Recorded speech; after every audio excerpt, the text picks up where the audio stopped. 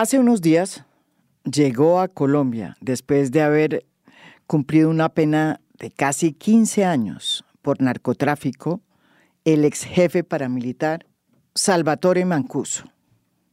Mancuso ha señalado en varias declaraciones ante la JEP a el expresidente Álvaro Uribe de tener relaciones con algunas masacres que se sucedieron a finales de los 90 en este país, como fue el caso de la masacre del Aro.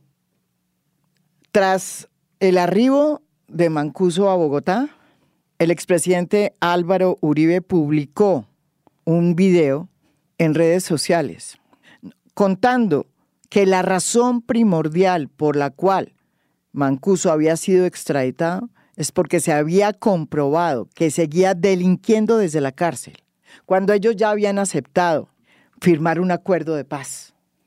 Es decir, que Mancuso le había hecho conejo a lo que se había firmado.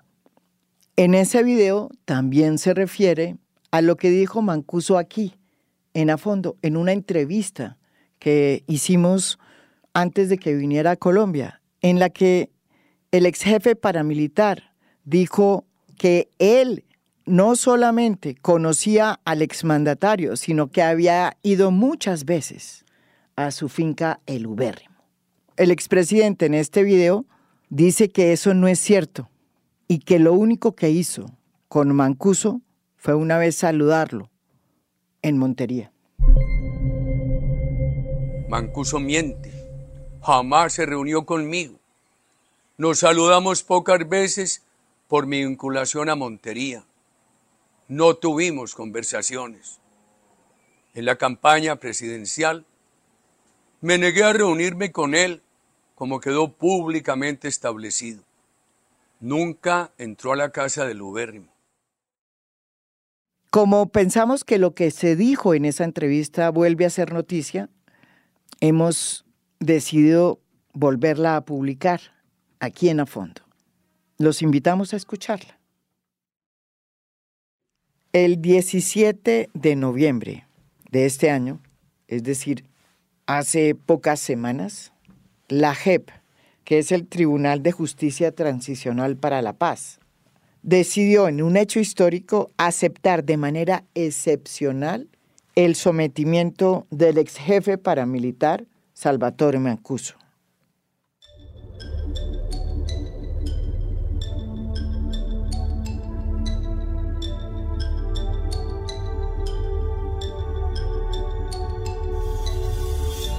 ¿Y por qué digo que es histórico? Pues porque hoy por hoy la JEP no tiene la potestad de recibir como comparecientes a los exmiembros de los grupos paramilitares, porque esa potestad se le quitó en el trámite en el Congreso.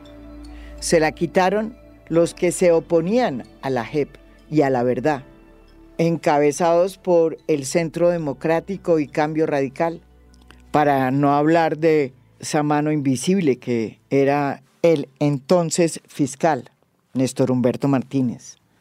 El argumento que se utilizó en su momento para impedir que los ex jefes paramilitares no fueran a la JEP es que ellos tenían su propia jurisdicción, que era la de justicia y paz.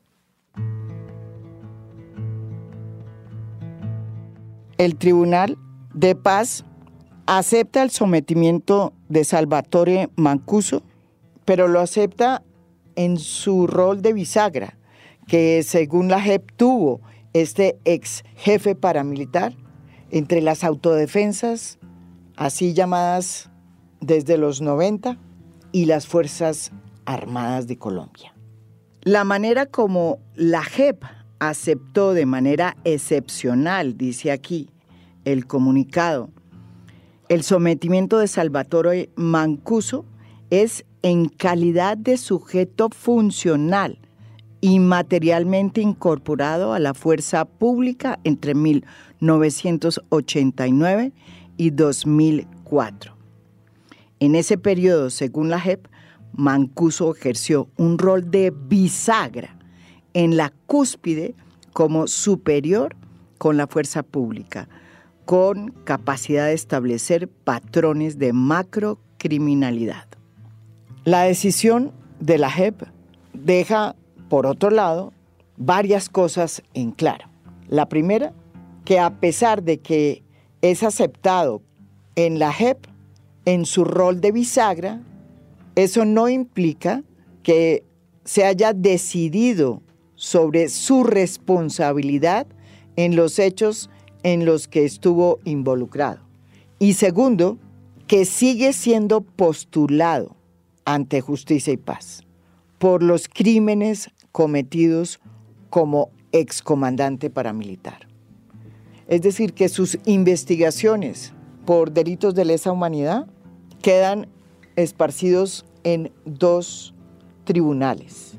Ante la JEP, en su rol de bisagra, funcional a la fuerza pública, y por el otro, como postulado de Justicia y Paz, un tribunal que fue creado, repito, para los ex jefes paramilitares que se desmovilizaron luego del acuerdo de paz con el gobierno del presidente Álvaro Uribe y que además estaban dispuestos a contar la verdad. El hecho de que Mancuso esté en la JEP y también esté en Justicia y Paz produjo un salvamento de voto de la magistrada María del Pilar Valencia, porque precisamente no estuvo de acuerdo con que Mancuso estuviera en la JEP y siguiera también en Justicia y Paz. De hecho, la JEP, en la decisión en que se acepta el sometimiento de Mancuso, dice claramente que ese tribunal ha rechazado más de 1.700 solicitudes de sometimiento de exmiembros de grupos paramilitares.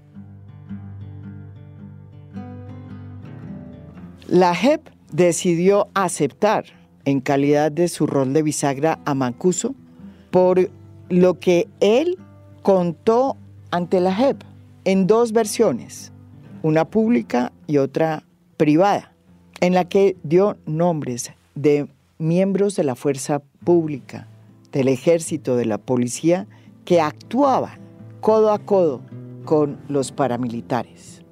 Y habló de nuevo, como de hecho lo hizo desde el 2009, en una audiencia ante Justicia y Paz, en la que incluso presentó pruebas de cómo en 1998 los paramilitares tenían un listado de nombres de políticos y de figuras públicas a las que les habían decretado la pena de muerte, entre los cuales estaba el hoy presidente Gustavo Petro, quien en ese momento pues se había presentado como candidato a la alcaldía de Bogotá y no lo había logrado.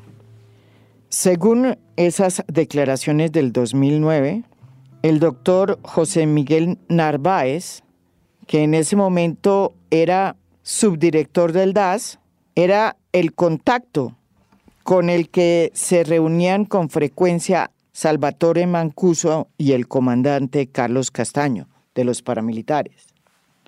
En esas declaraciones, Mancuso dejó muy claro la estrecha relación que había entre los paramilitares y la fuerza pública y entidades de inteligencia que pertenecían al Estado como el DAS. No obstante, y a pesar de que Salvatore Mancuso ha dado pruebas de que es una persona que está dispuesta a resarcir con la verdad a las víctimas y que eso se le ha convertido como una obsesión, la decisión de la JEP produjo una reacción muy fuerte entre sectores que siempre han estado en contra de este Tribunal para la Paz, especialmente por cuenta del Centro Democrático y de su jefe máximo, el expresidente Álvaro Uribe. Al bandido y a la JEP. Mancuso dijo a Justicia y Paz que Pedro Juan Moreno, que descanse en paz, no sabía de la masacre de la Granja. Ahora dice lo contrario. Dice Mancuso que dio 2 millones a José María Maroso, fallecido de cáncer en mayo de 2020, para mi campaña de Córdoba. No lo dijo cuando Maroso estaba vivo. La esposa y los cercanos a Maroso confirman la austeridad de esa campaña, niegan la posibilidad de ese dinero. Tampoco mencionó a Castaño antes de asesinarlo sobre su participación y la supuesta de Pedro Juan Moreno, que en paz descanse, en el asesinato de Jesús María Valle, ocurrida cuando yo estaba en la Universidad de Oxford. Mancuso dijo Justicia y Paz. Sobre Jesús María Valle dice que se enteró por los medios de comunicación y al no ser área de control de él no estaba enterado de nada de lo que allí ocurriera. En Justicia y Paz también asevera que no conoció a Álvaro Uribe, ni al general Ospina, ni al general Rosso José Serrano. Se contradice con las nuevas declaraciones. Álvaro Uribe Vélez, 20 de noviembre de 2023. Pero no solamente hubo una reacción muy dura del expresidente Álvaro Uribe a la decisión de la JEP de aceptar a Mancuso en su rol de bisagra entre las Fuerzas Armadas y los paramilitares, sino que también se produjo una profunda reacción en los exmiembros de la fuerza pública, muchos de los cuales salieron incluso a marchar en plena carrera séptima el día de las velitas para demostrar su inconformidad por la decisión de la JEP. Su mensaje era el siguiente: Mancuso no es militar, ni los militares somos bandidos.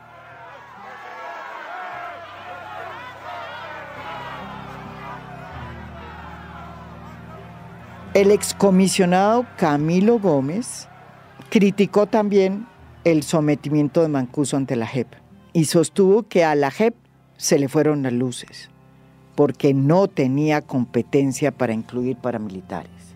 Y entonces, como no la tenía, graduó de militar a un jefe de la autodefensa, Salvatore Mancuso. El presidente de la JEP, Roberto Vidal, salió a los medios y se sostuvo de nuevo en su decisión y dijo que de ninguna manera la JEP está actuando por fuera de las normas ni de su marco jurídico y que la decisión fue acogida con muchísimo cuidado, de manera absolutamente pública, argumentada y transparente. Pues mire, más que responderle al expresidente, yo quiero agradecerles la oportunidad que me dan de explicar a la audiencia que la JEP es una alta corte del Poder Judicial colombiano y que como tal operamos con autonomía e independencia.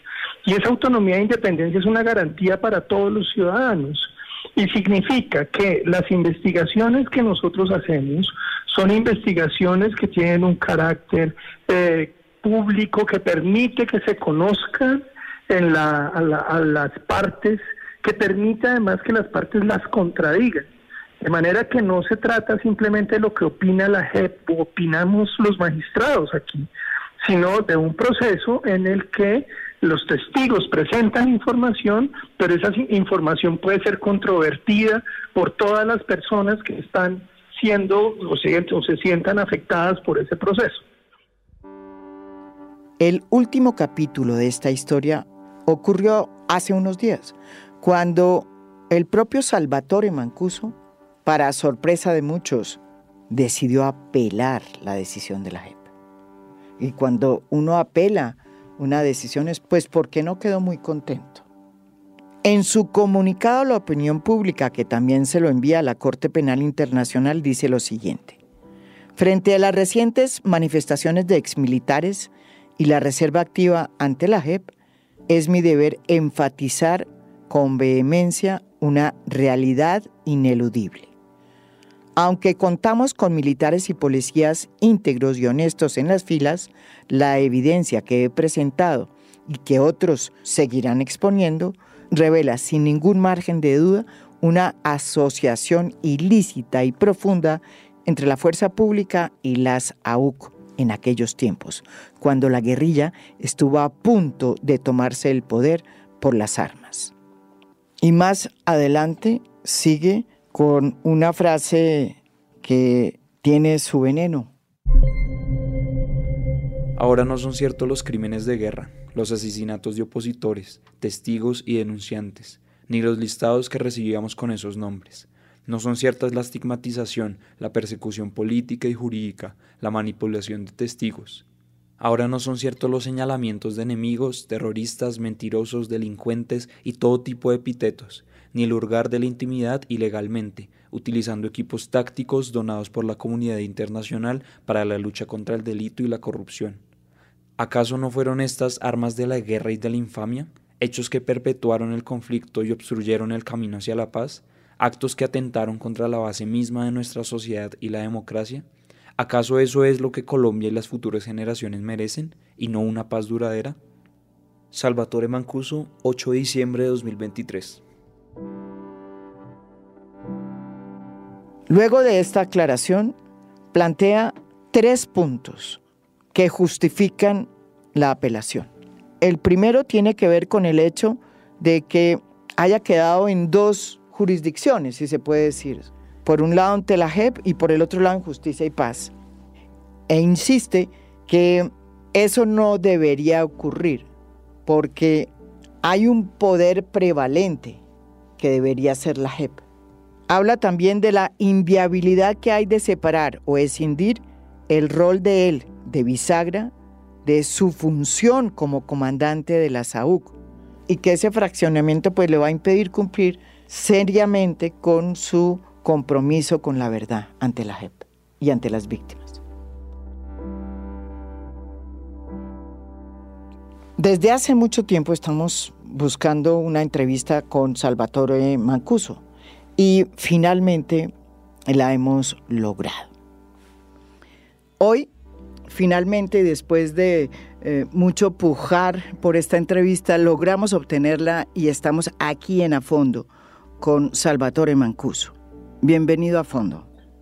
Muchas gracias, señora María Jimena. Un saludo respetuoso para usted, para toda su audiencia, para su equipo de trabajo, para todos quienes nos escuchan, para las víctimas en especial y el país. Nosotros conocimos ya su comunicado en el que pues plantea sus opiniones sobre cómo recibió usted esta decisión de la JEP, pero yo quiero que usted nos la cuente. ¿Qué significó para usted finalmente que la JEP lo haya aceptado como bisagra, en su función de bisagra, es decir, en su función de que era un civil que había establecido una gran relación con las Fuerzas Armadas y que por eso podía ejecutar una función de bisagra entre las autodefensas y la fuerza pública? Lo escucho. ¿Cómo no, María Jimena? Lo escucho. Muchas gracias. Esta pregunta que me hace tiene una respuesta con una multiplicidad de aristas, por lo menos 10 implicaciones se me viene a la mente en este momento. Y bueno, yo primero tengo que reconocer el enorme esfuerzo, el trabajo que ha venido haciendo la JEP para, de manera macro, integrar el conocimiento de lo que fue el conflicto armado colombiano, que es un solo conflicto, no son varios conflictos, que tuvo diferentes actores armados entre ellos las autodefensas.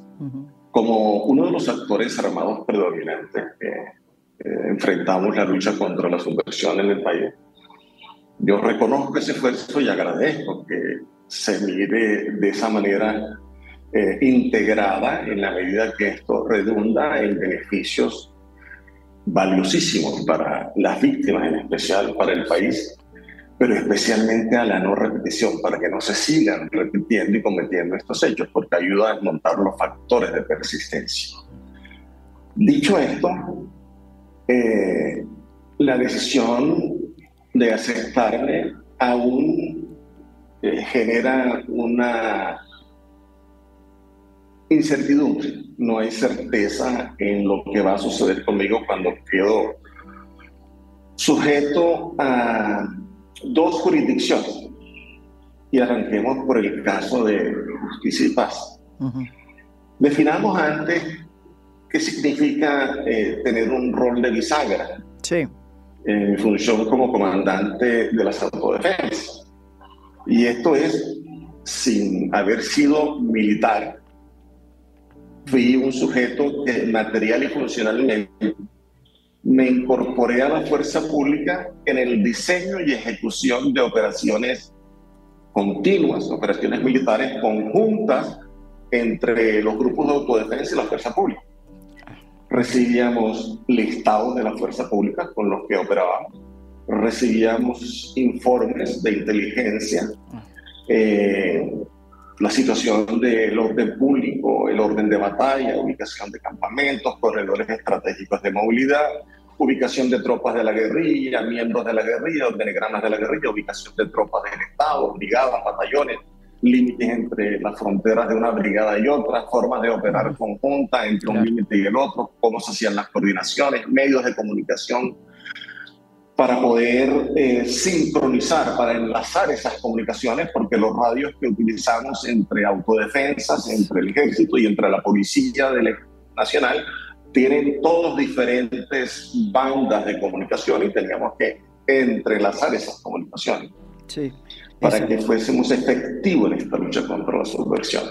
Entonces, ese diseño y ejecución, ese contacto, en mi caso particular como comandante del bloque norte, del bloque Catatumbo, del bloque Héroe de los Montes de María, del bloque Córdoba, me permitió tener un relacionamiento a todo nivel, en todos los rangos, especialmente en los rangos más altos, y coordinar con esos altos rangos operaciones militares conjuntas, muchas de ellas sostenidas en diferentes áreas del norte de Colombia. Ajá.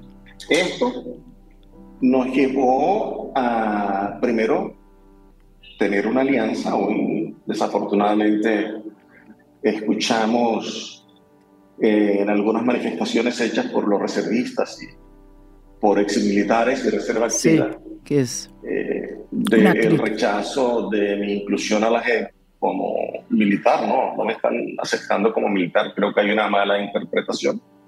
Me están aceptando, como lo dije, sin ser militar, como un sujeto que intervino, diseñó y ejecutó operaciones militares continuas, conjuntas, entre las autodefensas y las fuerzas militares. Eso es muy claro. Entonces, sí hubo, desafortunadamente, para aquel momento histórico, una profunda asociación ilícita en lo que respecta al manejo que yo tuve con comandantes de división, comandantes de ejército, comandantes de brigada, comandantes de policías, del DAS, de divisiones, etc. Hubo una fuerte asociación en punta de evitar que la guerrilla se tomara el poder por las armas. Recordemos cómo estaba Colombia para aquel momento, voladura de torres de energía, de puentes sobre las carreteras, de todo tipo de actos terroristas que se estaban dando, las pescas milagrosas, las quemas múltiples de tractomulas, camiones, buses, los secuestros de las pescas milagrosas, etc. El país estuvo a punto de ser tomado por las armas, por la guerrilla, y eso llevó a que hubiese una alianza entre fuerzas militares, entre el sector económico y político de los diferentes momentos, que nos permitió compartir el poder político y militar del país durante muchos años, mientras el Estado descargó gran parte de su responsabilidad en la lucha contra la subversión en nuestros hombros. Fuimos quienes creamos estados de facto, quienes operamos en la zona de manera conjunta cuando existía ejército o policía o DAS, o de manera autónoma, con el beneplácito o con la omisión deliberada de estas instituciones estatales. Hoy, quería hacerle una interpelación. ¿Por qué entonces, si era así, y usted ha dado pruebas de que había esta connivencia total entre la fuerza pública y los paramilitares o autodefensa, por qué hoy ellos, los oficiales que todavía están en la fuerza pública y exoficiales, niegan eso? Y sobre todo, ¿qué le dice usted a exfuncionarios que formaron parte de intentos de paz de otros gobiernos, como Camilo Gómez y el propio expresidente Álvaro Uribe, que dice que eso no fue cierto?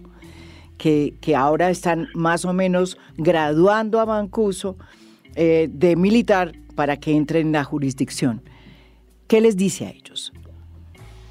Yo respeto lo que ellos dicen, pero si usted mira la historia de los hechos que vivimos para esos momentos cuando ellos tuvieron gobernanza sobre ciertas regiones del país o sobre el país completo, observará, y las poblaciones pueden dar fe de ellos, aquellos que fueron nuestras víctimas, aquellas poblaciones que se vieron subyugadas al poder de facto de las autodefensas, como estado de facto en las regiones, como poder de facto en las regiones.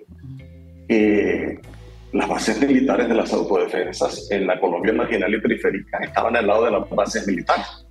Los urbanos en los cascos de estas poblaciones estaban al lado de las estaciones de policía, de gas y de los batallones que estaban en la zona.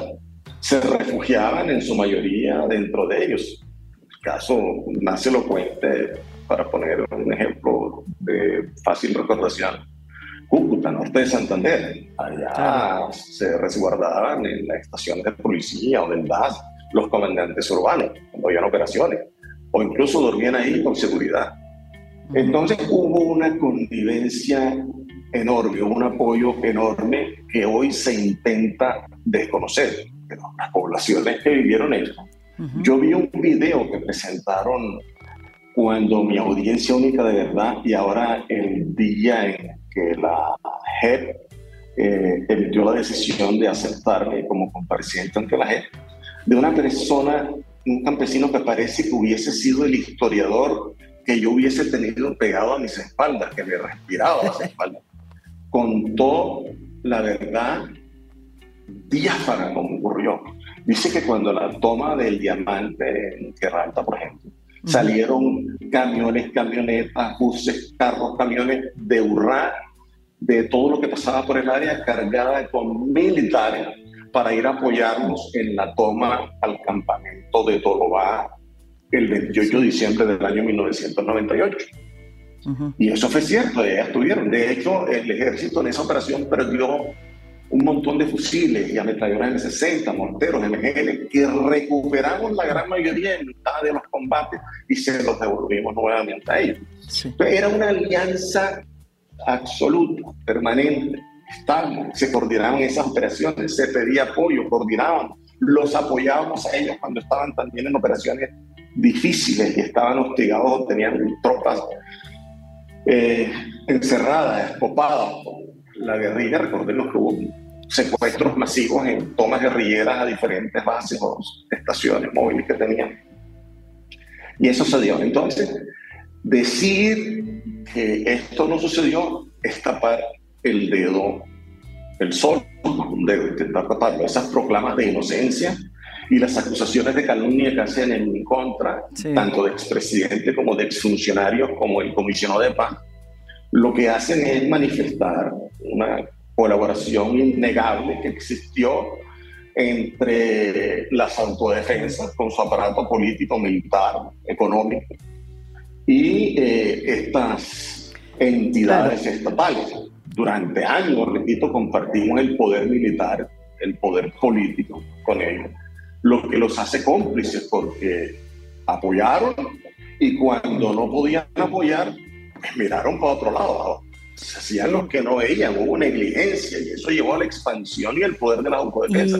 De hecho, en la época del presidente Pastrana, cuando él despeja el Caguán, es cuando mayor preocupación hubo entre la clase política, la clase económica en el país, y se nos pide que intervengamos, que por favor no dejemos que se le entregue el país a la guerrilla y que el país sea tomado por la guerrilla. Y que política y militarmente van a lograrlo de esa manera, y pensamos que iba a haber una constituyente y que en esa constituyente tenía el mayor número de personas afectadas a la guerrilla en el Congreso para ese momento, y es cuando decidimos entrar de manera muy fuerte. Y usted mire las cifras, los números de hombres de autodefensa, acciones de autodefensa, territorios bajo dominio y control de la autodefensa para que dé el crecimiento exponencial a partir del año 1998 hasta el año 2002. Fue el mayor crecimiento en todos los sentidos políticos, económicos, sociales de la autodefensa. Tuvimos que llegar al Congreso para evitar que si existía una constituyente no tuviesen la mayoría ahí, que nosotros pudiésemos tener representación y no se le entregara el país. Pensaban ellos en sus diferentes conferencias nacionales que hacía la guerrilla. Entramos a todos estos territorios a bloquear el accionar de la guerrilla, y eso permitió que la autodefensa creciera de esa manera exponencial. Entonces, decir que el fenómeno de autodefensa no creció ligado al poder económico, al poder político, que ese escenario se enfrentó de maneras autónomas, solos, o que ellos no combatieron, eso contradice la realidad de lo que existió en el país. O sea, hoy no me conocen, no conocen a las autodefensas, hoy convenientemente desconocen las alianzas que existen, pero las pruebas que han entregado son irrefutables, y las poblaciones, aquellas afectadas donde nosotros operamos, pueden dar fe y testimonio de lo que le estoy diciendo. En el caso de Salvatore, las declaraciones de Álvaro Uribe tienen que ver con un tema que usted tocó desde antes, desde que estaba en Justicia y Paz, y que tiene que ver con la masacre del Aro y de la Granja, ¿sí?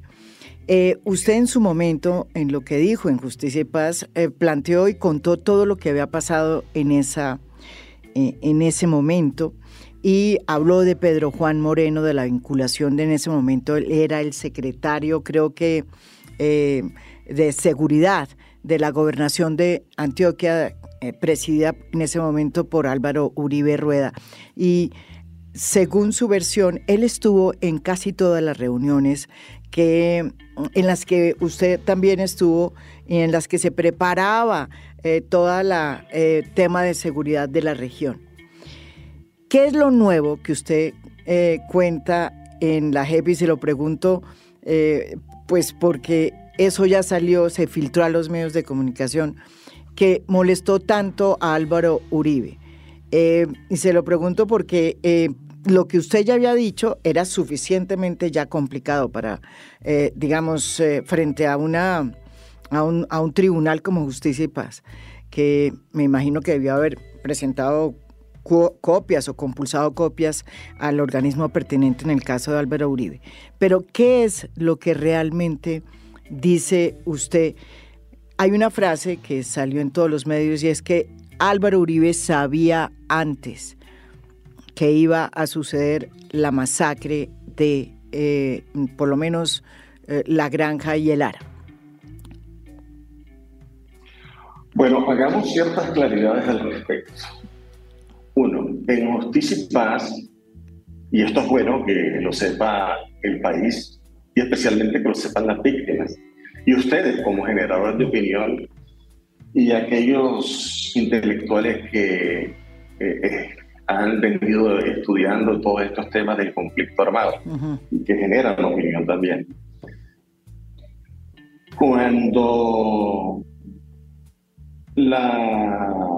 mi vinculación a Justicia y Paz, yo solicité que me dieran garantías jurídicas y físicas, que me entregaran informes de listados de militares, fotos, organigramas, y lo solicité en un montón de ocasiones y nunca me lo entregaron, como tampoco me dieron las garantías de seguridad física y jurídica. Ahora en un momento vamos a hablar de Justicia y Paz, y de la JEP.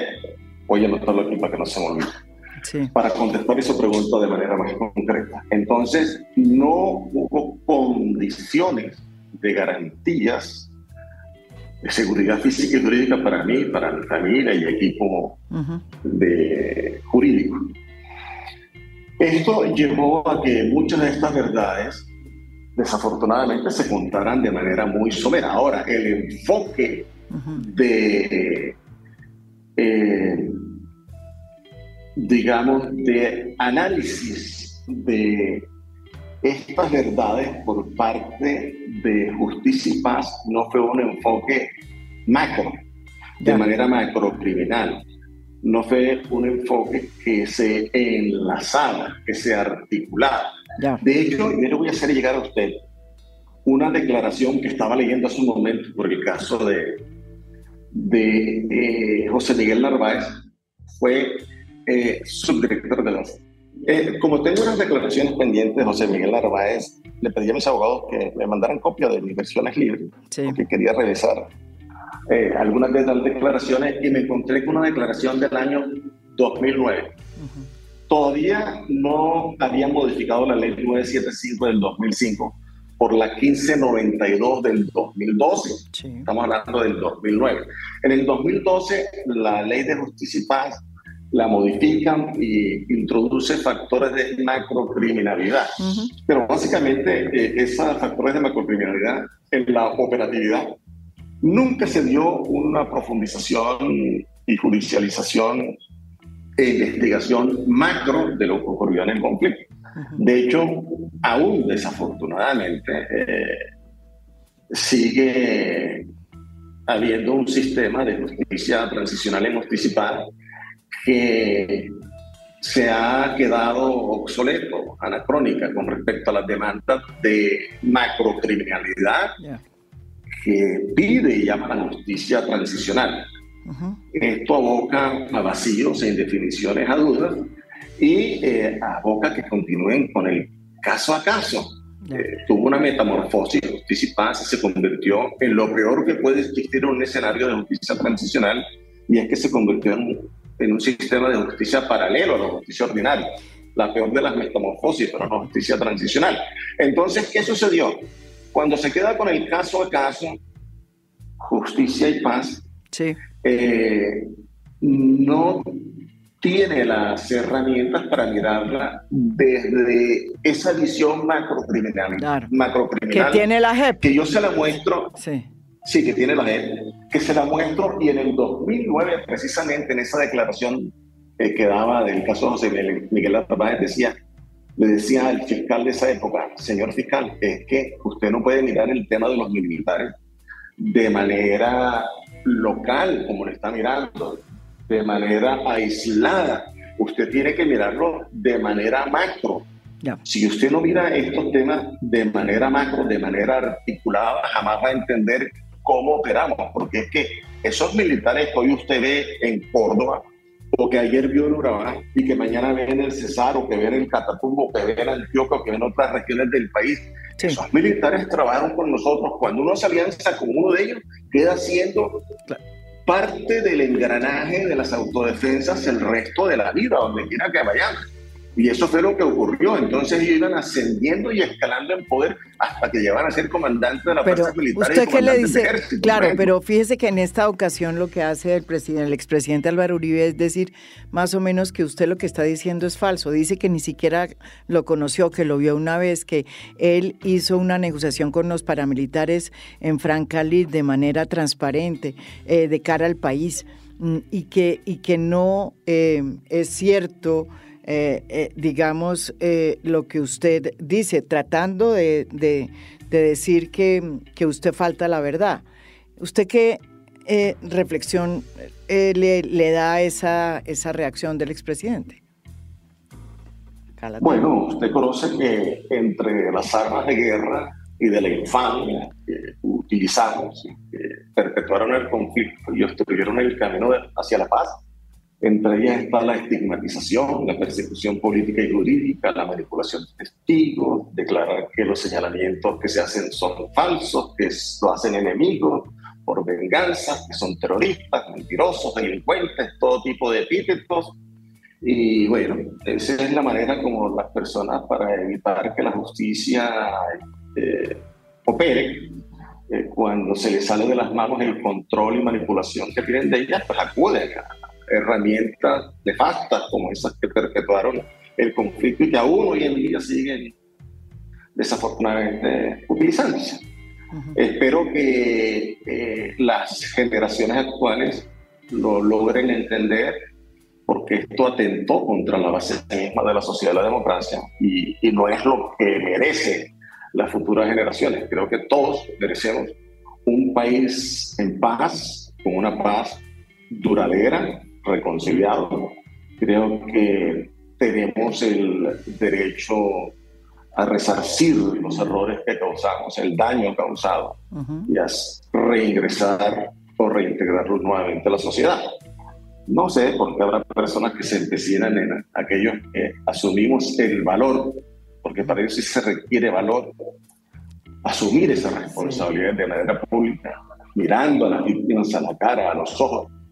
Es algo durísimo, tremendo, tener que mirarlas de esa manera, sentir con todo el respeto, porque uno nunca alcanza a sentir el dolor de las víctimas, sentir ese dolor aún allí y pedirles perdón, expresar el arrepentimiento, hacer compromisos de no repetición, contarle dónde están sus seres queridos.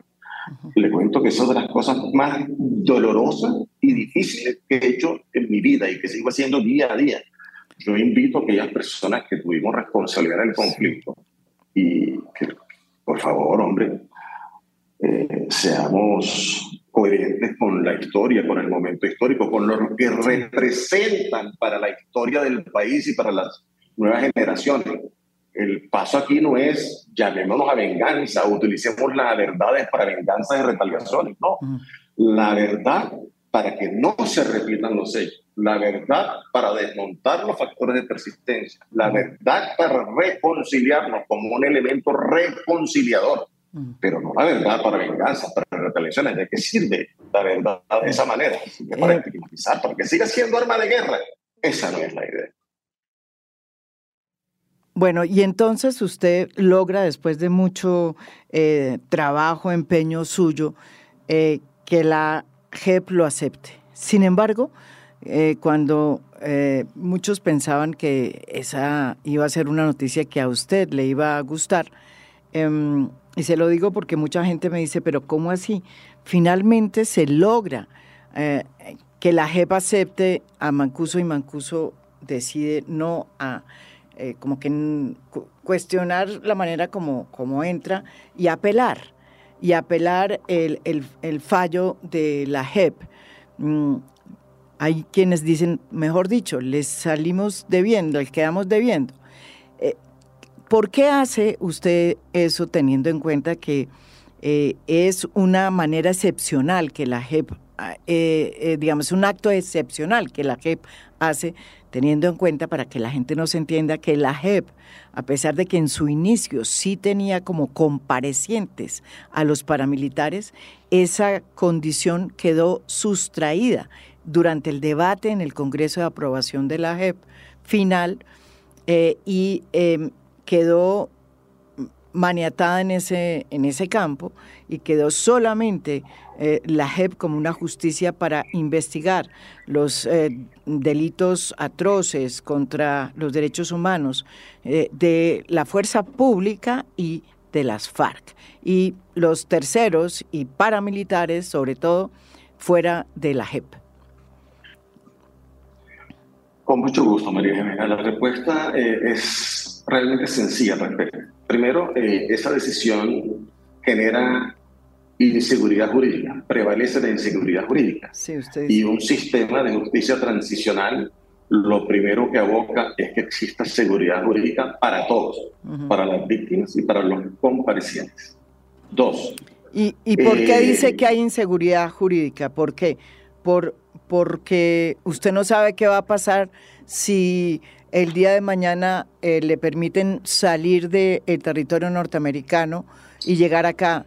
Usted no sabe si va a quedar libre o va a terminar siendo capturado por cuenta de que todavía sigue vinculado a Justicia y Paz.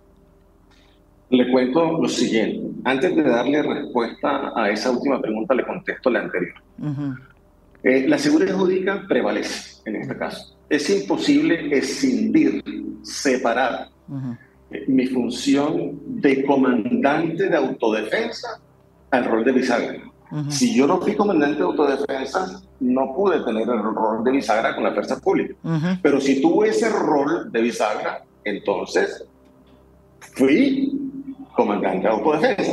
No podemos desvincular un rol del otro, porque coexistieron de manera permanente, simultánea. Entonces, eso es imposible decidirlo. 3, el fraccionamiento de la competencia prevalente y exclusiva de la JEP. La JEP tiene un mandato que es prevalente y es exclusivo. Sí. Y se acepta a una persona de manera obligada, como en mi caso, pues no podría haber un fraccionamiento de la competencia. 4, el enfoque macrocriminal de la JEP como juez natural, con una lógica de investigación macrocriminal, no caso a caso como en Justicia y Paz, porque esa lógica no alcanzó a entender el enfoque restaurativo. Sí. Nunca superó la lógica punitiva de castigo, Justicia y Paz. Esa dinámica del caso a caso es propia de la justicia ordinaria y yo quedaría abocado a estar en dos justicias, Justicia y Paz y la JEP. Pero cuando quedo en Justicia y Paz, estoy abocado a estar en Justicia y Paz y en la justicia ordinaria, porque Justicia y Paz se convirtió en un sistema paralelo a la justicia ordinaria. De hecho, quienes toman las decisiones finales, si somos aceptados finalmente en las sentencias que emite Justicia y Paz, es la Corte Suprema de Justicia, que es el máximo órgano judicial de la justicia ordinaria en el país. Si, por ejemplo, hay fiscales, como en mi caso particular, que como cuentas de cobro, venganza y retaliaciones por las verdades contadas y las implicaciones que ha tenido esas verdades sobre poderosas personas, cada vez que doy unas declaraciones me arman procesos nuevos con mentiras, con manipulación de pruebas y testigos en justicia ordinaria, y llevo años enfrentando esos procesos y desmontando esa serie de montajes. Entonces, esos fiscales ponen en tela de juicio, 2 o 3 fiscales, la investigación que han hecho 40 o 50 fiscales principales, 200 fiscales auxiliares, 500 investigadores que he tenido en mi caso y decenas de magistrados en Justicia y Paz, que en 4 sentencias, ya tengo 4 sentencias transicionales en Justicia y Paz, la última de ellas hace un mes. ¿Qué significa eso? Que he cumplido con mis obligaciones, que he cumplido con mis deberes. Pero sucede que a mí Justicia y Paz no me ha cumplido. Hicimos una negociación con el Estado. Sí. Y el Estado dijo que pagábamos 8 años y que la ley duraría 8 años como pena máxima y 4 años de periodo de prueba. Llevo 18 años detenido. A mí, en mi caso particular, no me han cumplido. Me han negado los derechos a los que el Estado se comprometió. Las obligaciones que tengo las cumplí todas, pero sin embargo las que tiene el Estado con respecto a mí no las han cumplido. Han estigmatizado y han tenido una diferenciación en cuanto a quién es el actor al que están juzgando y no han sido equilibrados en ese caso, desafortunadamente. ¿Qué hace esto? Hace que los límites y las garantías que tenemos todos los sujetos procesales, tanto víctimas como los comparecientes, no se tengan en cuenta en mi caso particular, y yo no he pedido otra cosa diferente a esta. Hombre, por favor, no estén aplicando un sistema transicional con leguleyadas, interpretando la justicia de manera restrictiva y punitiva, cuando debería ser un sistema de justicia restaurativo, reconciliador. Y en mi caso tuve que recurrir hasta apelar una tutela, una revisión de tutela, solicitar una revisión de tutela a la Corte Constitucional, que falló ordenando a un magistrado del Tribunal de Justicia y Paz que me concedieran los derechos fundamentales violados en el debido proceso, a la libertad, porque interpretando la ley de manera restrictiva me negaron la sustitución de medidas de aseguramiento por una no privativa de la libertad. En otras palabras, le pidieron darle la libertad a Mancuso. Y hoy, después de casi 2 meses que se pronunció la Corte Constitucional al respecto, ese magistrado y ese tribunal aún no han tomado la decisión de cumplir con lo que ordena la Corte Constitucional al respecto. Entonces, y esto lo vienen haciendo desde hace años. Son 4 años que vengo luchando con estos temas desde que recuperé la libertad por Justicia y Paz en el año 2020, en marzo del 2020. Y todavía seguimos en esta lucha. Y usted la está... Valencia, por ejemplo, Alexandra Valencia de Justicia Paz, revocó mi libertad a prueba con una interpretación de la ley que no existe dentro de la ley de Justicia y Paz. Dice que yo tengo que ingresar a la ruta de resocialización de la ARN para poder tener la libertad, que como no lo he hecho, me niega la libertad. Y entonces sucede que la ARN no exige que nosotros tengamos ruta de resocialización, sino de reintegración.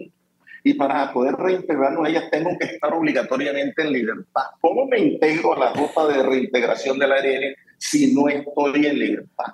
Además, tengo 30 días después de recuperar la libertad para poder integrarme a la ruta esa de reintegración del ARN. Y por entonces, ejemplo, además dice que si me da la libertad, yo me voy para Italia. ¿Cómo puede uno suponer y tomar decisiones con base a supuestos, si es que yo he cumplido durante toda mi vida con todas las obligaciones de justicia y paz? Que me digan una sola acción en la que yo haya incumplido mis compromisos de justicia y paz.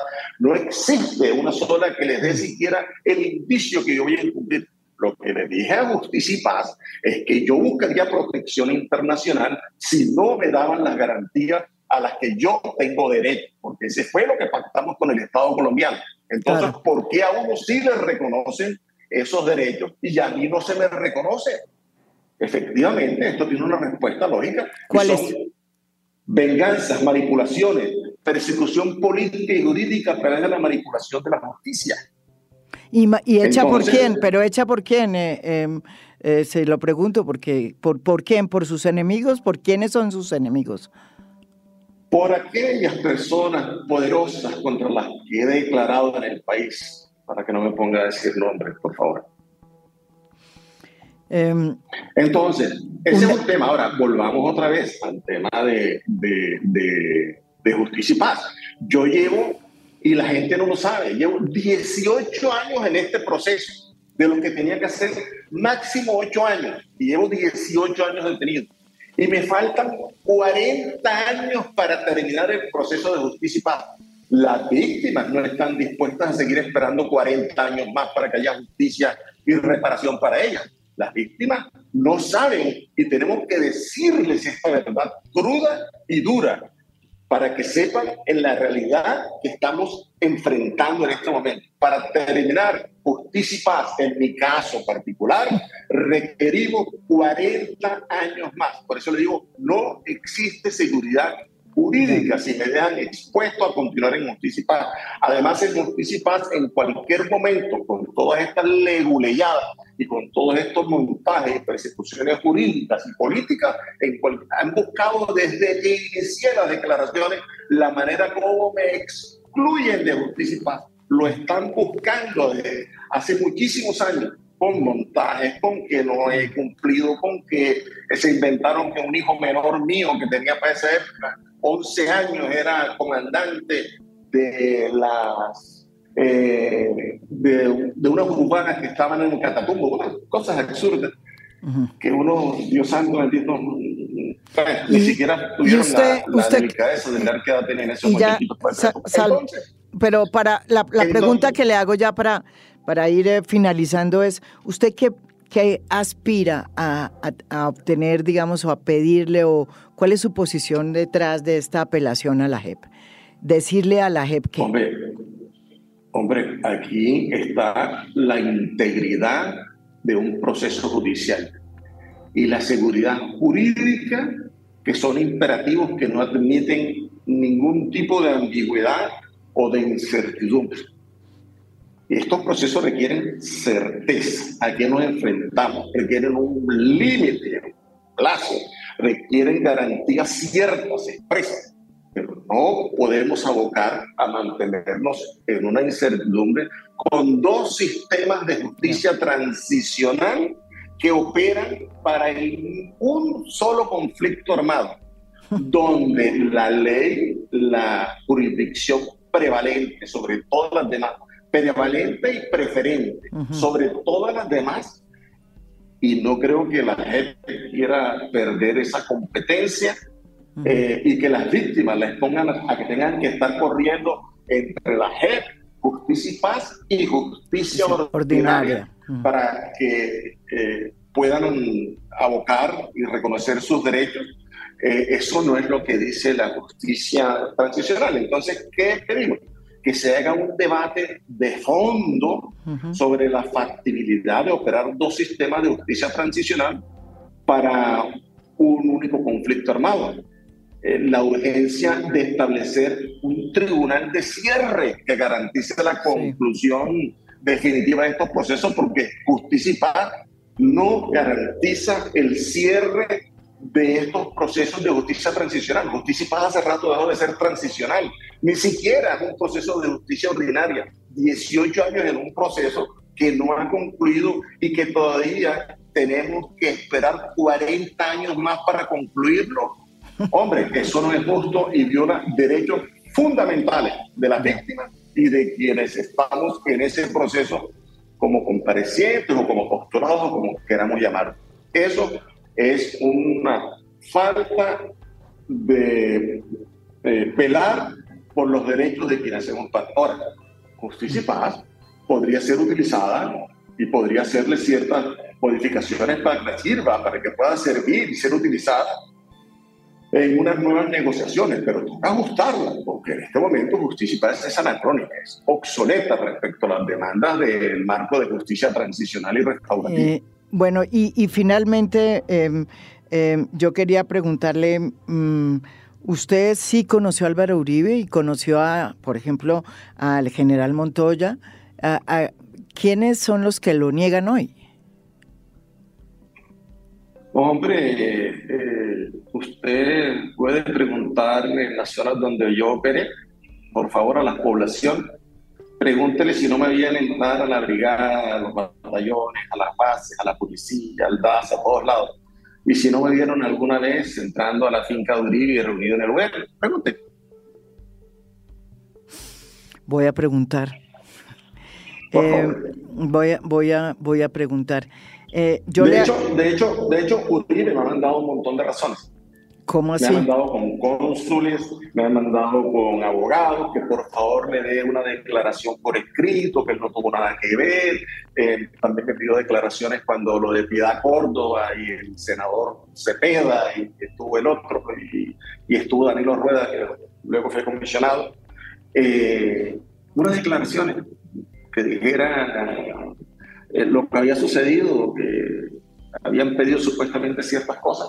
Yo le dije, no, yo declaro la verdad de lo ocurrido. Está hablando usted de lo que pasó con la negociación en Realito, ¿sí?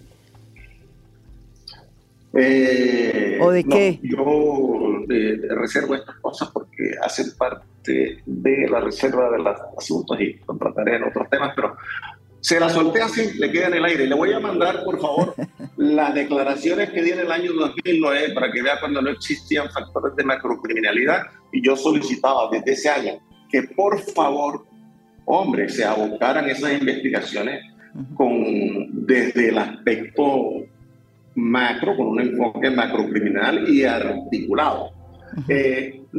No para que la difunda plenamente, sino para que usted la tenga como un documento de estudio a través del cual incluso puede utilizar algunas de las cosas que dicen ahí sin irse, para que usted analice lo que realmente ocurrió en aquel momento y cómo yo explicaba la relación que teníamos con los militares, con la fuerza pública, con los estamentos del Estado desde aquel momento. Pero una de las cosas que me sorprende a oírlo, cuando lo oigo, me acuerdo mucho de esa frase del entonces alto comisionado de paz del gobierno del presidente Álvaro Uribe, que decía que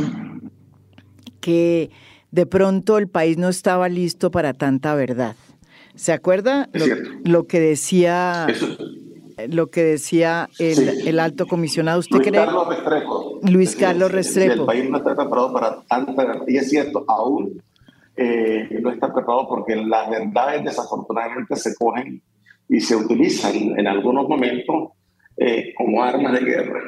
Eso sí es tremendo.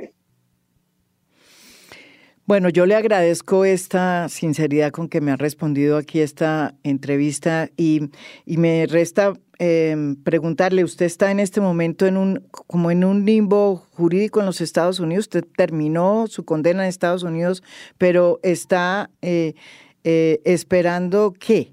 La decisión de acá, ¿cómo es su situación? Mi situación jurídica en Estados Unidos, estamos, digamos, que esperando una respuesta de una corte de migración de apelación. Le explico para que haya claridad en este aspecto. Mire, sí. El juez de migración negó mi solicitud de protección internacional. Fuimos a una corte de migración de apelación. La corte de migración de apelación nos dio la razón. Devolvió hasta el juez de migración diciéndole que tuviera en cuenta nuestros argumentos. El juez de migración no tuvo en cuenta los argumentos que le pidió la corte de migración de apelación y falló nuevamente en contra mía. Volvimos a apelar y en este momento está nuevamente en la corte de migración de apelación, lo que nos hace inferir razonablemente, como lo dije esta mañana a la juez de ejecución de sentencias de justicia y paz, la doctora Luz Marina Zamora, que me preguntó que si cómo estaba mi caso en Estados Unidos. Bueno, podemos inferir razonablemente que es muy probable que falle en igual forma como falló la primera vez, porque el juez no tuvo en cuenta todo lo que pidió la Corte de Apelación que revisara. Ahora, ¿qué espero? Espero que haya firmado entre la oficina del Alto Comisionado, que quedó pendiente con el doctor Danilo Rueda, un protocolo que permita mi regreso con garantías y condiciones de seguridad. Justicia y Paz se ha atravesado para que yo no retorne en libertad al país, no ha cumplido con la resolución que firmó el presidente donde solicita que se me levanten las medidas de aseguramiento.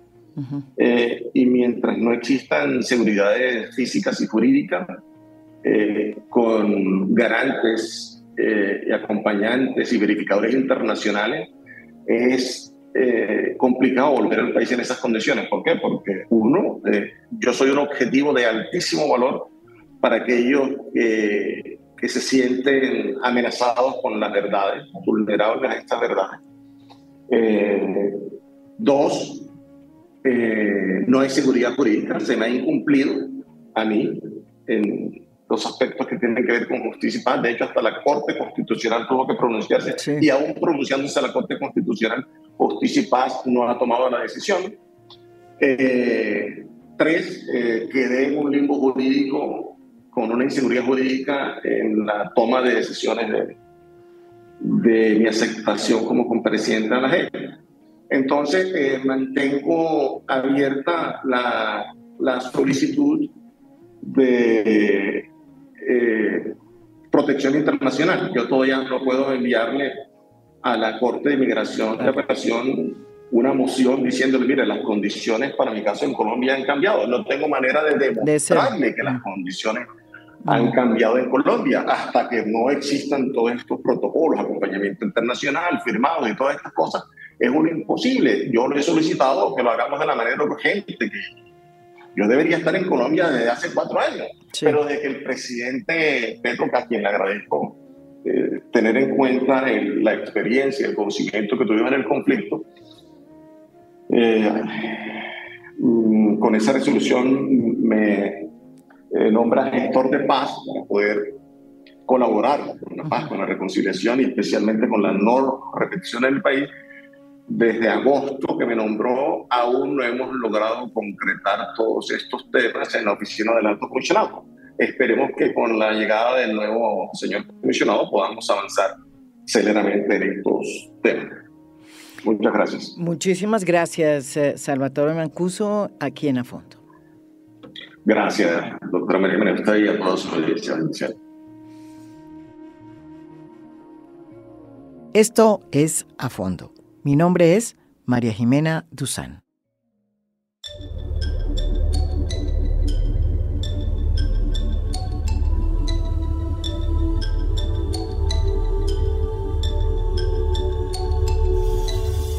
A Fondo es un podcast producido por Mafialand. Producción general, Lucy Moreno. Postproducción de audio, Daniel Chávez. Música original del maestro Óscar Acevedo. Nos pueden escuchar también en mi canal de YouTube. Gracias por escuchar. Soy María Jimena Duzán.